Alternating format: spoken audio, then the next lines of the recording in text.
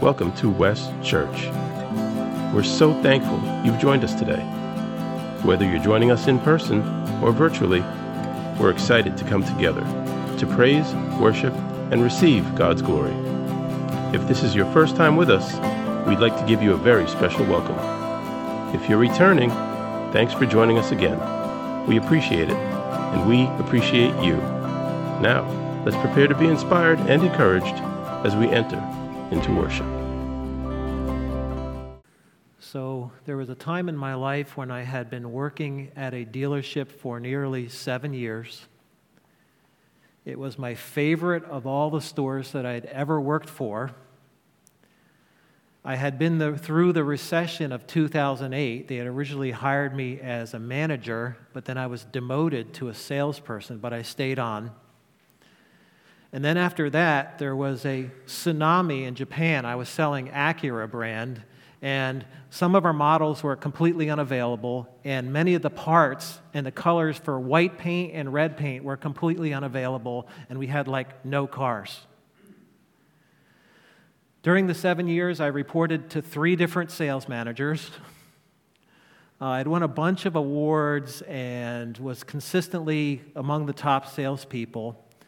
The dealership was just 15 minutes outside of Atlantic City, New Jersey. And just at the turn of the year, 5 casinos shut down in New Jersey. Each one of them employed between 1,000 and 1,500 people. And so the economy of Atlantic City, as well as the economy of the surrounding bedroom communities that supported it, took a nosedive. And I watched my sales income go down and down and down and down. And so I was on pace, after 6 months of watching this, I was on pace to make 50% of what I'd made the year before. So I had to do a reality check. I wasn't going to be able to get by on a pay cut like that. So it was time for me to think about going to work somewhere else. A reality check is when we take a hard look at our circumstances and what we know to be true. We look at the numbers. We consider the hard truths. We don't ignore reality. We don't deny the struggles. We consider where we actually are and what is really happening, and we act based upon what we know to be true. My reality check at that time told me that it was time to move to a different place of business.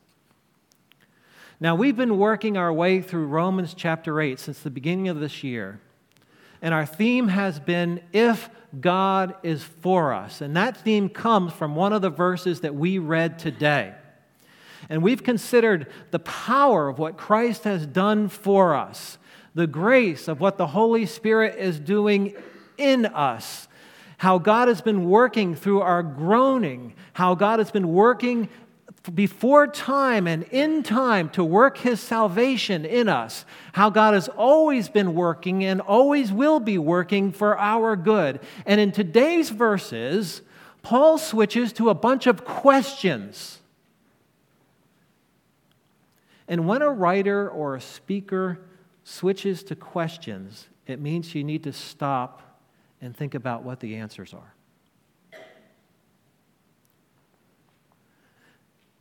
Questions are an invitation to pause and consider. Questions are a challenge to take a closer look. Questions are an opportunity to do a reality check. What do I know to be true? What do I know not to be true? How does this change what I do next? The questions Paul asks are a reality check for the believers in the church in Rome. There are 7 questions in our ESV translation that we read this morning. Some of them are almost the same or take a slightly different slant on the same situation. And as I look at them, I'm boiling them down into 3 simple questions that we're going to consider today. Here they are. Who is against me, or who is accusing me? Second, is God holding back? And third, what has come between me and the love of Jesus? Who is against me or who is accusing me? Number two, is God holding back? And number three, what has come between me and Jesus' love? Let's take a look at these questions together. Who is against me or who is accusing me? Verse 31 says this, "What then shall we say to these things? If God is for us, who can be against us?" Now, here's the verse we've been using as the center of our theme for this entire year. If God is for us, who can be against us? And what's the answer? No one.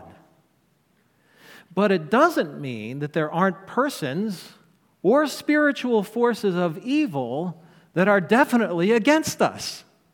It just means that the God who sent Jesus for us, the God who gives His Spirit to live within us, the God who adopted us as His sons and daughters, the God who hears us groan and hears the creation groan and groans with us, the God who hears our prayers when we groan, the God who foreknew, predestined, called, justified, and glorified us is for us. And compared to Him, no one can compare. Verse 33 and 34 say this, "Who shall bring any charge against God's elect, or those whom God has chosen? It is God who justifies. Who is to condemn?" This question has to do with accusations. Who can charge us? Who can accuse us of wrongdoing? If God justifies us, then what about the condemnation of other people really matters? Now, we talked about this word justified last week. Just take a couple moments to review it. To be justified, according to Paul here in this passage, means that all of our sin has been charged to the account of Jesus who died on the cross in our place. And the righteousness of Jesus, His perfect obedience to His Father, is charged to our account in place of our sin. Jesus takes our sin and He gives us His righteousness. And this is not something that we do for ourselves. It is something that is done for us by God. And we receive the benefits of it because we believe that Jesus did this for us. We don't try to earn it. We don't try to pay it back or pay it off. We receive it with hearts full of gratitude, with hearts full of worship, with hearts full of awe at God's mercy and goodness to us. And with hearts full, we seek to know and love Him better each and every day for all that He's done. If Jesus was condemned for our sins, then there is no more condemnation left. God is not going to change His mind or turn away from us, even when we struggle with sin today. Jesus died for the sins I commit today. And He doesn't change His mind and now decide to punish me for something that Jesus died for.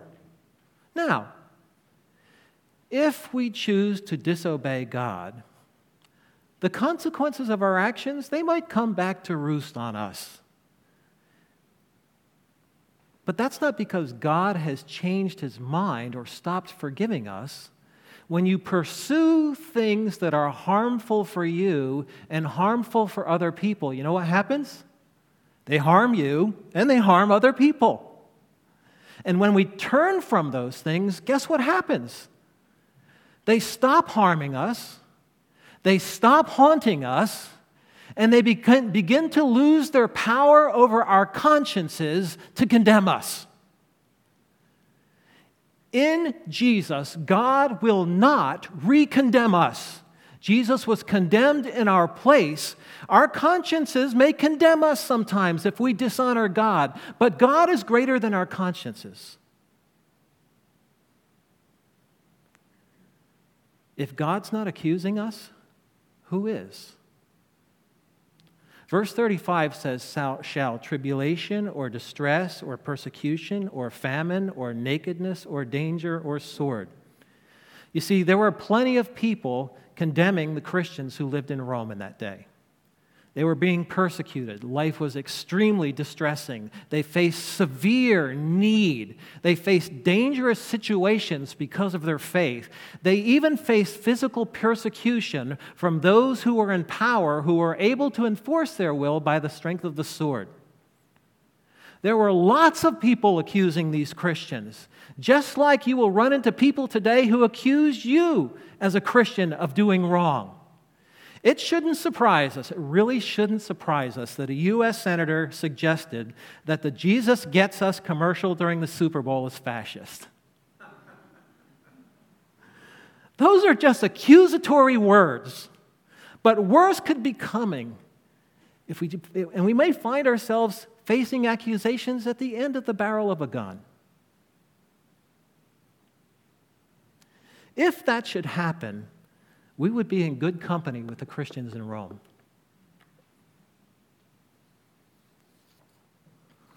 All those accusations amount to a hill of beans compared to how Almighty God sees us, feels about us, thinks about us, and has acted towards us.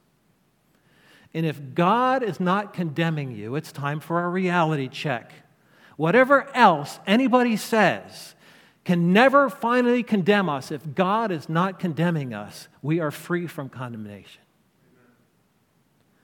Verse 36, that cheery verse we ended our reading with this morning.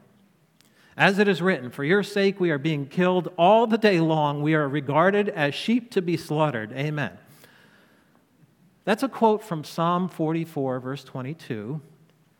And whenever you see a quote from the Hebrew Bible in the New Testament, you do well to go back and see where it comes from. Not just the verse itself, but the whole context from which the verse is taken. It's calling into mind something that people would have known. And Psalm 44 is about how God appears to have turned his back on his people. Now, sometimes God disciplines his people when they're going astray. But Psalm 44 isn't apparently about that. It's not one of those situations where he's disciplining them for something they're deliberately doing wrong. And the psalm ends with this cry for God to rise up and help his downtrodden people. Perhaps the Roman Christians were dying like sheep. We definitely know it happened to many, many, many Christians in those days. And there are martyrs for Christ in every single generation. I personally am not aware of the United States killing anyone for being a Christian. Freedom of religion is guarded by our Constitution. But that doesn't stop people from making life hard for us, does it? Were the elements of the Constitution to be changed or reinterpreted, we could find ourselves in a worse position, couldn't we? But even the mighty United States of America cannot condemn us if God is not condemning us. We don't ultimately look to the Constitution to defend us. We look to the God who justifies us in Jesus' name. Reality check. Second one, is God holding back? Is God holding back? Verse 32, he says, he who did not spare his own son, but gave him up for us all, how will he not also with him graciously give us all things? Big run-on question, right? Your English teacher probably wouldn't want you to write big run-on long questions like that. So, but here it is, right here in the Bible for us to enjoy. The argument is basically this. If God gave us Jesus, who gave his life for us, is there any way in which he is going to hold back now? Answer? No. You pass. Have you ever thought or ever wondered or prayed to find out whether God is holding back on you? Have you ever asked God for something really good and been really sad or upset or impatient when he didn't give it to you? Have you ever lost something or someone and accused God of harming you? If we're honest, I expect that every single one of us has experienced these kinds of thoughts to varying degrees at one time or another. It is a common experience with people to struggle to understand what God is doing in their lives when things are not going well. So common that hundreds of years earlier in Psalm 22, verses 1 to 2, David wrote, my God, why have you forsaken me?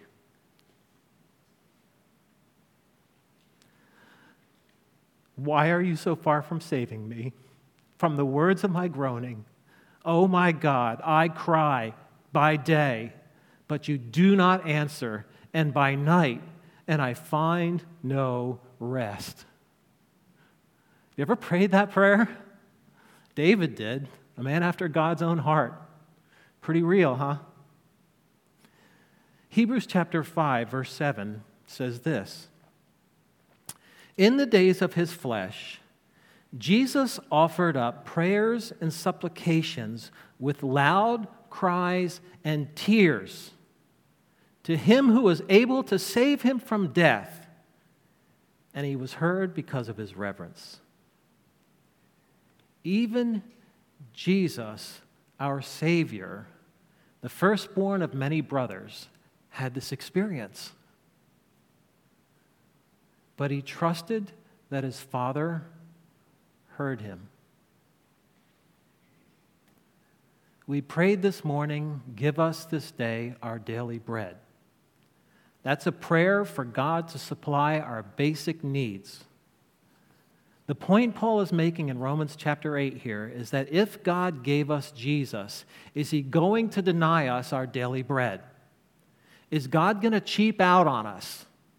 Or will he give us everything that we need? When his timing is different from ours, do we call his goodness into question and struggle with doubt? If we're honest, yes, sometimes we do. But this question is a reality check for us. It challenges us to remember how much God has done for us in Jesus. Even when we are praying and asking for our needs, we are to remind ourselves of how much God has done for us in Jesus. Even while we are waiting for the things that we are praying for, we cultivate thanksgiving for how much God has done for us in Jesus. Even when we are hungry or afraid or lonely or worried or tired or struggling, we are encouraged to do a reality check. Don't forget what God has done for you in Jesus. God even knew how much we needed to do this, that he gave us a forever ritual in the regular life of the church called the Lord's table. And each time we eat the bread and drink the cup, we are brought back to how much God has done for us in Jesus. Each time we eat a piece of bread and drink a sip of wine, we reflect on how much God has not spared a single expense for our well-being. Even in our want, he wants us to be thankful and full of Christ. Now, if wearing a cross reminds you of that, by all means, wear a cross. If having a cross in your house reminds you of that, have a cross in your house. If wearing a t-shirt or a wristband that says WWJD on it reminds you of that, wear a wristband, wear a t-shirt. If having a tattoo reminds you of that, what a better thing to have tattooed on your arm for life. I belong to God. If memorizing verses or having them hanging on your wall reminds you of that, I have Galatians 6:14 in my office. May I never boast except in the cross of the Lord Jesus Christ, through which the world has been crucified to me and I to the world.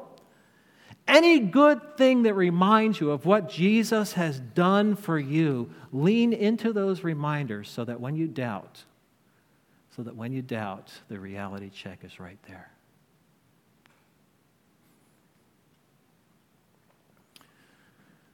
Third reality check question: what has come between me and Jesus' love? What has come between me and Jesus' love? Verse 35, who shall separate us from the love of Christ? Shall tribulation or distress or persecution or famine or nakedness or danger or sword?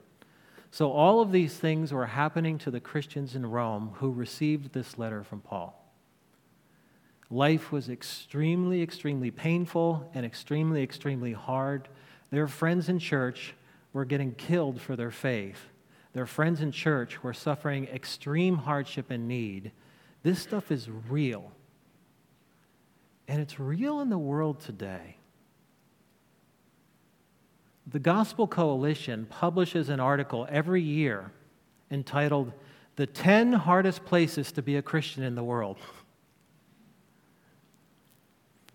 And some of our missionary partners are in those places.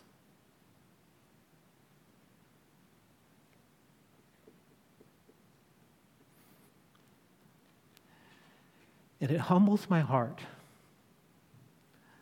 when I think of a person who loves Jesus so much that they're willing to give up everything that they know, everything that they're comfortable with, everything they're familiar with, everything that they can enjoy,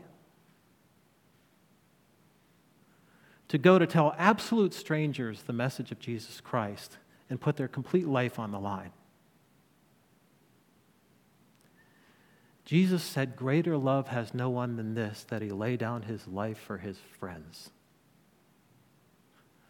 They're doing it. They're laying down their life for strangers. It's possible to do this, but it's not humanly possible to do something like it by ourselves. When things get hard, we start praying. Hi, God. Ouch. That really hurts me. Hi, God. Hurting person down here. You know? Hi, God. Really could use a little more down here anytime you're willing and able. Hi, God.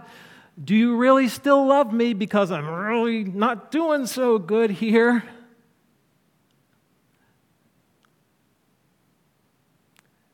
And this question is a reality check. Who can separate us from the love of Christ? Answer: no. Nothing can separate us from the love of Jesus. That's why Mark Fee taught us how to do the love verse practice during our first loved weekend. You learn how to hear God speaking his love to you every day in the words of the Bible from God's heart to yours. I go through at least a few of them every single day for as long as I need them or as long as I can, until I sense God loving me from his word. Because I'm made of the exact same stuff that you are. I doubt, I question, I struggle, I'm afraid. I know that I need to hear and experience God's love for me every day, and I need to be reminded every day. And every day I go around without reflecting on that love, I have less with which to love anybody else. Reality check. What can separate us from the love of Christ? Well, a lot of things are going to try. But doing love verses is one way that will help you experience his love every day. And I wish every single person would know how to experience his love that way. So we've been talking about how these 3 questions that Paul raised us help us to do a reality check when life gets really hard. Who is against me or accusing me? Is God holding back? And what has come between me and Jesus' love? Just a reminder about your Let's Connect card. They're right there in the seat in front of you. If you're a first-time guest, a second-time guest, or an all-the-time guest, or if you're watching online, you can do it through our website. Which of these three questions challenges you the most? Who is against me or accusing me? Is God holding back? What has come between me and Jesus' love? I'd love for you to write that on one of those cards and drop it in the offering plate so we can pray for you this week. So I shared with you how I had to leave the dealership that I enjoyed the most because of 7 years. After 7 years, the economy of Atlantic City just got so bad. And over the next 2 years after that, I bounced around between 3 other dealerships, unable to find a place that I could really be comfortable working. And I even ended up in 2016 of November getting fired from one because it wasn't working for them or for me. And it was that experience that caused Donna and I to pause and ask the question, is it time for me to return to my first love? Serving in a church as a pastor. And now you know the rest of the story.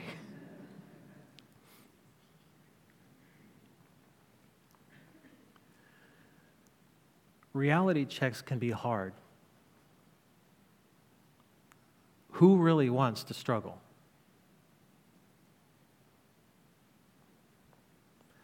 But if these reality checks take us deeper into trusting our Savior, can you begin to see the value?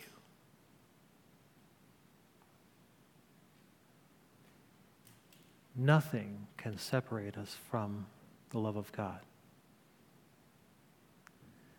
If God didn't spare giving Jesus for us, He will not hold back one single good thing that we need to live for Him. Reality checks take these ideas from up here in our brains where we can store immense amounts of knowledge and memorize them and have them there for recall. But they have to move. They have to move from our brain. They have to transfer from being knowledge. They have to improve from being information and work their way down into our hearts where we think and feel and want and live. They need to transfer from our brains to our hearts in order for us to be changed and strengthened so that we truly believe in our great God.